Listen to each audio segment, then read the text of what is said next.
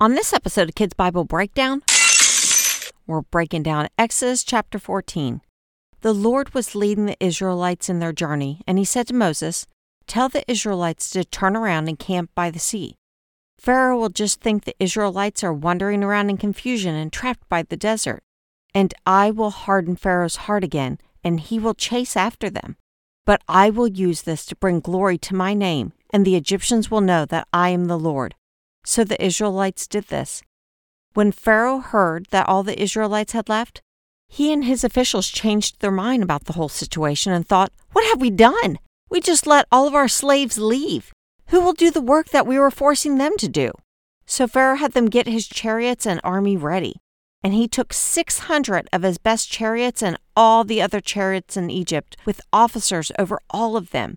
He also had all kinds of horsemen and troops, and they chased after the Israelites and trapped them as they camped by the sea. The Israelites looked up and saw the Egyptians coming, and they were terrified, and they cried out to the Lord. Then things got a little ugly. They turned to Moses and started yelling, "Is it because there were not enough graves in Egypt that you brought us out here to die? What have you done? Didn't we tell you when we were in Egypt to just leave us alone and let us serve the Egyptians?" I wonder if Moses had a totally confused look on his face while he thought, "That's not the way I remember that going down at all.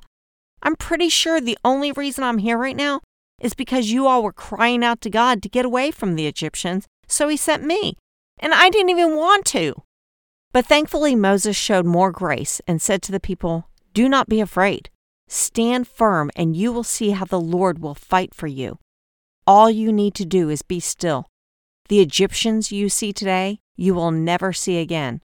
Then the Lord basically told Moses, "Why are you crying out to me? Tell the Israelites to move on." As if to say, less talking, more walking.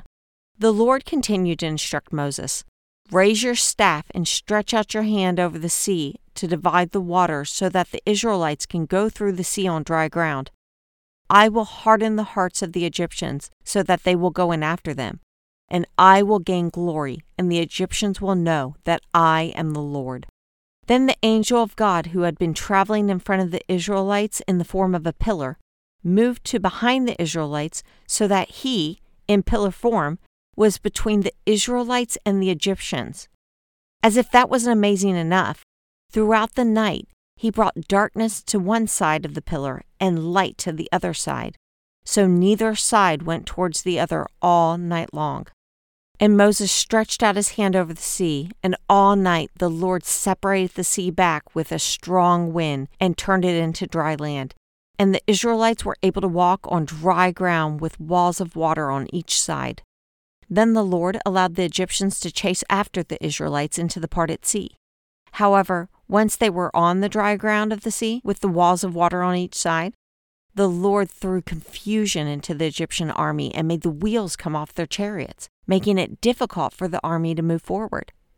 The Egyptians recognized God at work and yelled, "Let's get away from the Israelites! The Lord is fighting for them!"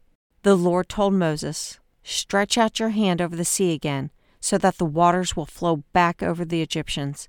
And Moses did as he was instructed, and the waters flowed back, covering the entire army of Pharaoh.